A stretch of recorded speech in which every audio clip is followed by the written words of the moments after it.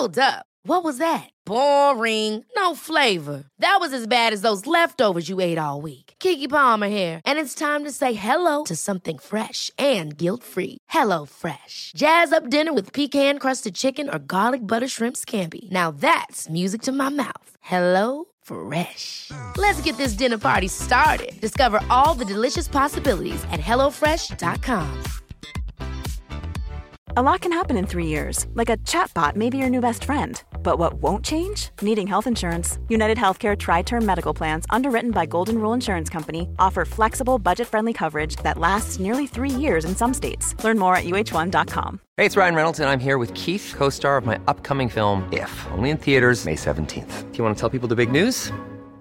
All right, I'll do it. Sign up now and you'll get unlimited for $15 a month and 6 months of Paramount Plus Essential Plan on us. MintMobile.com/switch. Upfront payment of $45 equivalent to $15 per month. Unlimited over 40 gigabytes per month. Face lower speeds. Videos at 480p. Active Mint customers by 531.24 get 6 months of Paramount Plus Essential Plan. Auto renews after 6 months. Offer ends May 31st, 2024. Separate Paramount Plus registration required. Terms and conditions apply if rated PG. Henry läser Wikipedia.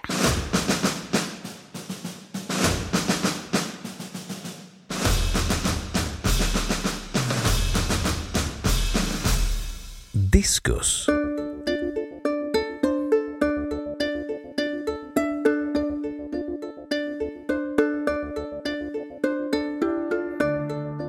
Diskus är ett antikt kastvapen, också använt i tävlingar som numera används i friidrottsgrenen diskuskastning.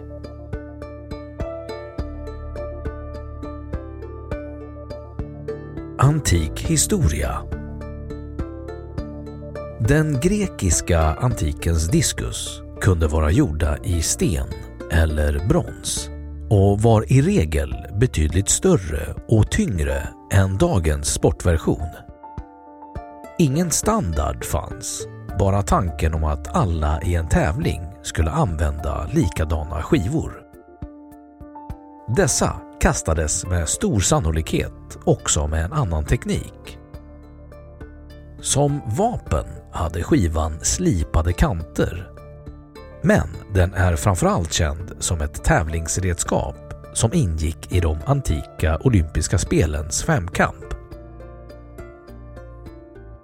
De avgörande egenskaperna för att kasta den antika diskusen långt bör ha varit en kombination av mycket god koordination och stor fysisk styrka. Diskuskastaren symboliserade också harmoni mellan kropp och själ.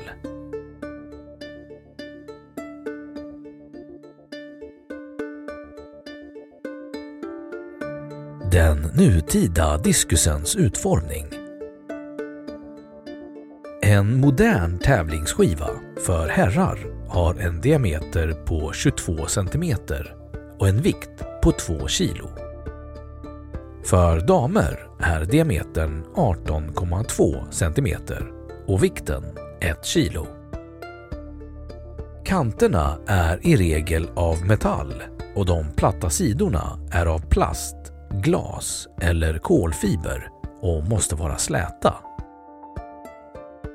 Alla mått på diskusen är strikt standardiserade i de internationella tävlingsreglerna och kontrolleras innan varje tävling samt direkt efter nationella och internationella rekordnoteringar. Nybörjarskivor finns även helt gjorda i gummi och används främst vid träning inomhus på vintern, då kast vanligtvis sker in i nät på grund av bristen på fullstora inomhushallar med konstgräs.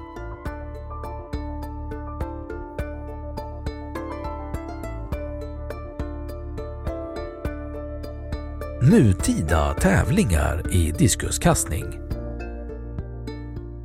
Ringen i moderna diskustävlingar består av slipad cement som har diameter 2,5 meter och omgärdas av ett skyddsnät som bara är öppet mot kastsektorn som har öppningsvinkeln 35 grader eller 34,92 för att vara exakt.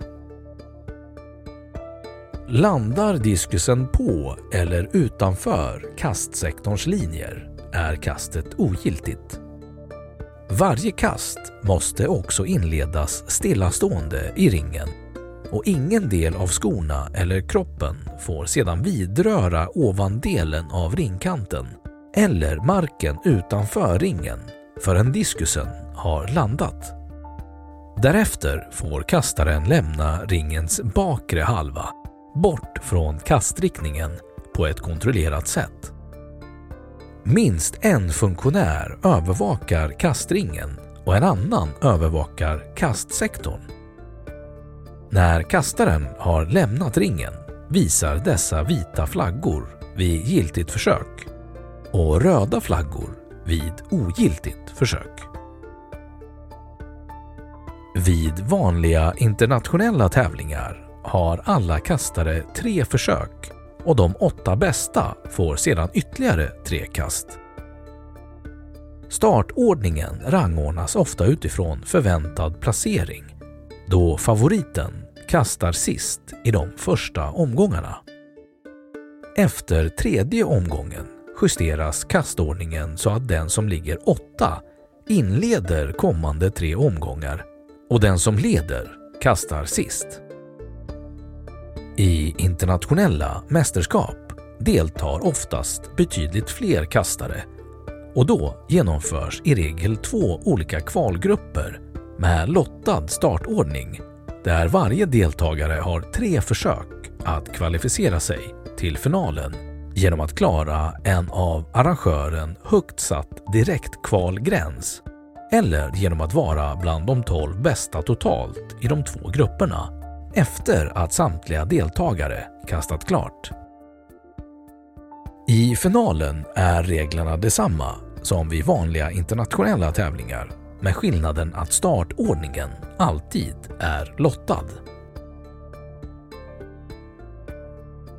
Diskuskastarnas säsong pågår likt den övriga arenafriidrotten främst under norra halvklotets vår- och sommarmånader då även alla stora mästerskap avgörs.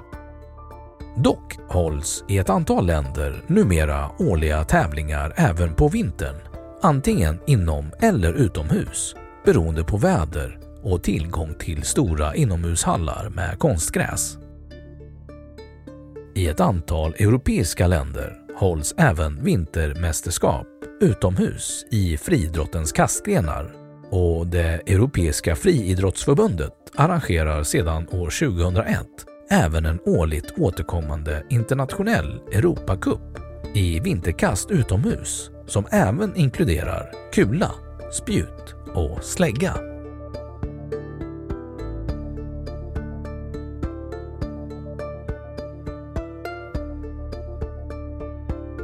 Träning för nutida diskuskastare. Dagens diskuskastning påminner mycket om dess antika ursprung, så tillvida att atletens fysiska egenskaper genom ett stort mentalt fokus och god teknik överförs till kastredskapet på ett så effektivt och kontrollerat sätt som möjligt, vilket genererar längst kast. Grenens strikta regler på utförande och kroppskontroll bidrar till att bibehålla balans mellan kropp och själ, som var en tydlig del av den antika diskuskastningen. Den fysiska styrkan hos dagens diskuskastare byggs främst upp genom skivstångsträning med fokus på explosiv muskelstyrka. En diskuskastares fysiska träning innehåller vanligtvis inslag av både styrkelyft, tyngdlyftning, gymnastik samt grenspecifika styrkeövningar och traditionella övningar vars utförande anpassats för att passa de grenspecifika kraven. Nödvändigt är också ett visst mått av allmän kondition, rörlighet och snabbhet, varpå diskuskastare ofta är relativt mångsidiga atleter. Moderna diskuskastare i världseliten tränar vanligtvis mellan 6 och 12 pass per vecka varav teknikträning upp till cirka 8 gånger per vecka som mest. En diskuskastare på den nivån kastar vanligtvis mellan 4 000 och 10 000 kast per år. Träningen kan variera väldigt mycket mellan olika kastare världen över och skiljer sig åt från friidrottens allmänna barn- och ungdomsträning. Eftersom diskuskastare sällan når sin idrottsliga topp före 25 års ålder och kan utvecklas även efter att de fyllt 30, är det en av de friidrottsgrenar som tar längst tid att nå internationell framgång i och kräver därför stort tålamod och långsiktighet. Även tekniken som kastare använder sig av varierar mycket mellan olika länder och kulturer. Tekniken anses, tillsammans med armarnas längd, vara den viktigaste faktor som skiljer de bästa kastarna åt. En god teknik innebär en effektiv kraftutveckling som startar i fötterna och benmusklerna. Kraften överförs sedan som en kinetisk kedja via höfterna till bålen och slutligen ut till armen och handen som håller fast diskusen med fingrarnas yttersta leder. Ett bra diskuskast kännetecknas även av en förhållandevis låg muskulär anspänning i början av rotationen, god rytm och timing i rörelserna i mitten av ringen, en stor separation mellan under- och överkropp innan utkastet och ett kraftfullt stämben. Allt sammans skapar en lång väg i syfte att påverka redskapet så länge som möjligt och ge den högsta möjliga utgångshastigheten när det lämnar handen. Diskusen bör ligga relativt stilla i flygfärden när den skär genom luften med ett stort antal rotationer per sekund. Även diskusens position och vinklar när den lämnar handen är avgörande för flygfärden och ska anpassas efter vindförhållandena. De största skillnaderna i teknik görs mellan kast som utförs med eller utan benskifte efter att diskusen lämnat handen. Båda teknikerna har visat sig mycket framgångsrika och ofta är det kastarens kroppskonstitution eller landets traditioner och tränarnas kunskaper inom respektive teknik som avgör vilken som lämpar sig bäst för varje individ.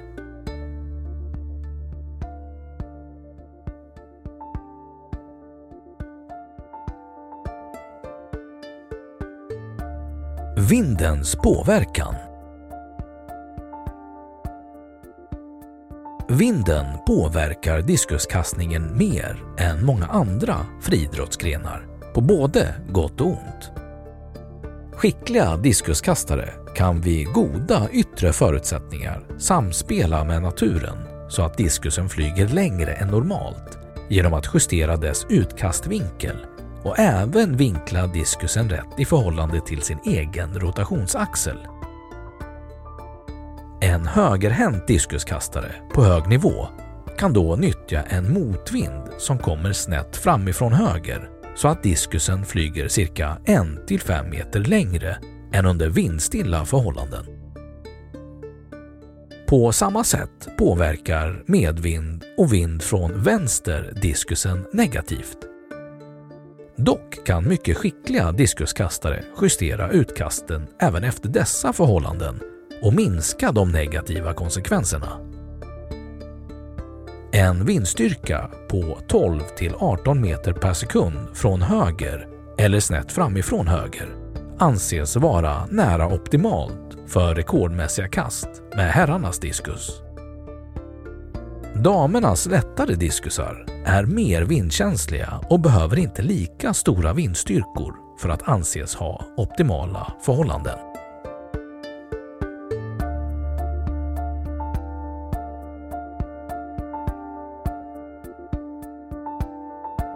Modern historik. Diskus har funnits med på det olympiska programmet för herrar ända sedan starten 1896 i Aten. När olympiska tävlingar i friidrott för damer för första gången hölls 1928 i Amsterdam var diskus den första grenen i vilken en kvinna blev olympisk mästare i friidrott. I början av 1900-talet tävlade man i Sverige och internationellt i både diskuskastningar med bästa hand och båda händerna sammanlagt, som då hanterades som olika grenar. 1925 avskaffades den sammanlagda grenen i Sverige och numera tävlar man enbart med bästa hand både i Sverige och internationellt. För herrar var länge USA den dominerande nationen och den stora stjärnan under 1950-talet och 1960-talet var Al Oeder som vann 4 raka olympiska guld. Från och med olympiska sommarspelen 1988 har ingen från USA vunnit någon olympisk medalj. Under 2000-talet har stjärnorna främst kommit från länderna kring Östersjön genom främst Litauen Virgilijus Alekna, estländaren Gerd Kanter och tysken Robert Harting. Herrarnas världsrekord i diskus har den före detta östtysken Jürgen Schult. Den sattes den 6 juni 1986 i Neubrandenburg, Tyskland och mättes till 74,08 meter. På damsidan har grenen helt dominerats av kastare från det forna östblocket. Amerikanskan Stephanie Brown Traftons seger vid de olympiska sommarspelen 2008 var ett tydligt undantag mot regeln. Även vid världsmästerskapen har de flesta segrarna kommit från Ryssland, Vitryssland och genom den före detta östtyskan Franka Dietsch. Damernas världsrekord på damsidan innehas av Gabrielle Reinsch från före detta Östtyskland. De flesta damer som kastat över 70 meter gjorde det på 1980-talet. En stor anledning till de åldrande världsrekorden i diskuskastning anses allmänt vara den systematiska dopning som förekom som mest på 1980-talet under det kalla kriget, vilket innebar att de aktiva kunde träna mer och bli betydligt starkare på kortare tid än vad som annars varit möjligt. Sedan dess har träningsmetoderna vidareutvecklats, men kast över 70 meter är fortfarande mycket ovanligt. Trots att dopingfallen i diskus numera är relativt få och utvecklingen fortsätter mot en renare sport, så kvarstår dopingproblematiken i ett antal länder.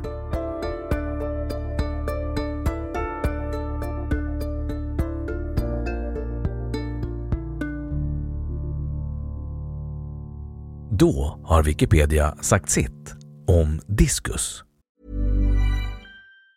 Even on a budget, quality is non-negotiable. That's why Quince is the place to score high-end essentials at 50 to 80% less than similar brands. Get your hands on buttery soft cashmere sweaters from just $60, Italian leather jackets, and so much more.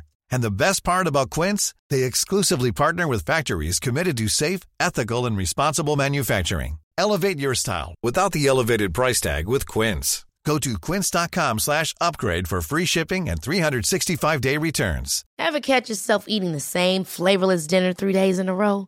Dreaming of something better? Well, HelloFresh is your guilt-free dream come true, baby. It's me, Keke Palmer. Let's wake up those taste buds with hot, juicy pecan-crusted chicken or garlic butter shrimp scampi. Hello Fresh.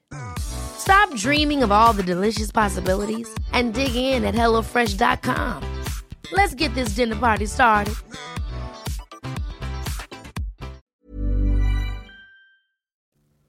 Och nu, källhänvisning.